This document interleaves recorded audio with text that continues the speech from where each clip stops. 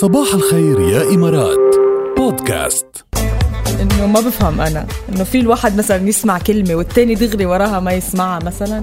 لا ما بتصير صح؟ لا إلا إذا هو متقصد يعني. ايه بيكون بدوش يسمع. ايه هيدي هي.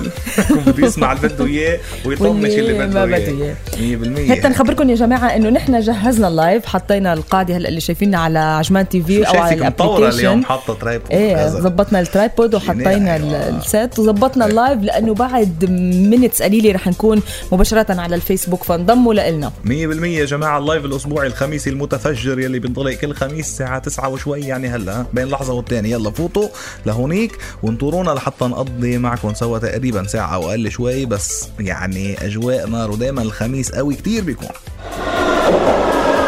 مترو الأخبار.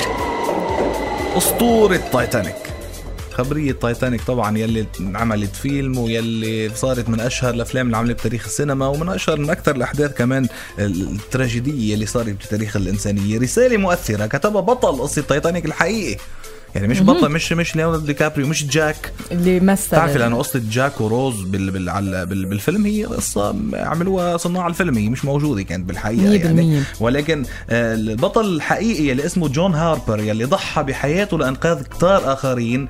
هيدي الرسالة اللي كتبها عم تنعرض بمزاد علني ببريطانيا، رح يقام بها 14 هيدا الشهر نوفمبر بمبلغ يقدر إنه رح يتراوح من 39,000 ل 65,000 دولار. ممكن يعني تنباع هيدي الرسالة. جون هاربر هو من اسكتلندي، كان مسافر من لندن على شيكاغو مع اخته وبنته طبعا هداك اليوم المأساوي ب 14 ابريل 1912 لما صدمت سفينة تايتانيك بجبل جليدي وغرقت. وكان من اكثر الناس، يعني الشهود اللي نجوا بيحكوا عنه انه من اكثر الناس اللي ضحوا بحياتهم، وفضل انه هو يبقى وبقي هو وضحى بحياته لانقاذ كتار اخرين. فهيدا بطل حقيقي ومش من فيلم، من واقع يعني.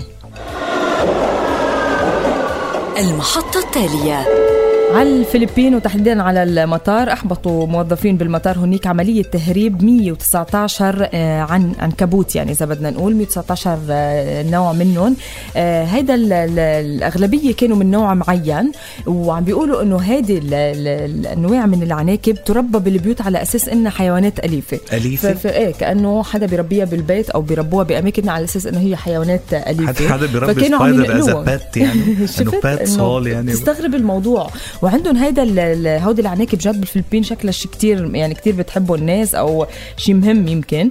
فبس ولكن أحبطوا هيدي العملية لأنه كانوا عم يهربون على المطار ومخبينهم بقلب الأحذية، وهذا الشيء ما بيصير طبعا.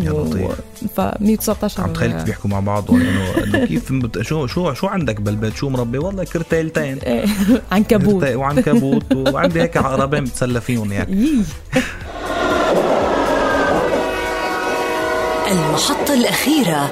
العمل الفني مش بس انه عمل فني وحلو وممتع، فيه يكون كتير مفيد وفيه ينقذ حياة.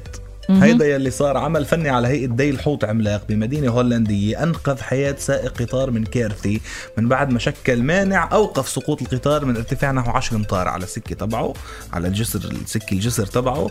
فقد السيطرة على هذا القطار، وكان القطار رح يسقط، وفعلا سقط عن سكة، ولكن هدى على منحوتة فنية وعمل فني كتير كبير على شكل ديل حوت عملاق عاملينه هونيك، وعمل فني معروف، معلم معروف هونيك طبعا. يعني الناس بتزوره كمان. هدى القطار عليه، لو بقي مكفي القطار لو وقع على الأرض يعني كان طبعا. بس هذا العمل فني وقف سقوط القطار وبالتالي أنقذ حياة من عليه. أكيد، وكان في علينا نسبة كتير كبيرة لأنه عم نحكي عن قطار كبير يعني. أكيد. فألف الحمد لله على السلامة.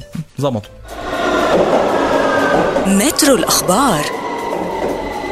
شو يلا خلينا نعمل عد تنازل اليوم على الهوا ونبلش لايف على الفيسبوك. شو رأيك؟ هلأ بدك تعمليه؟ إيه؟ هلأ؟ إيه؟ يلا 5 4 3 2 1 We are live on Facebook.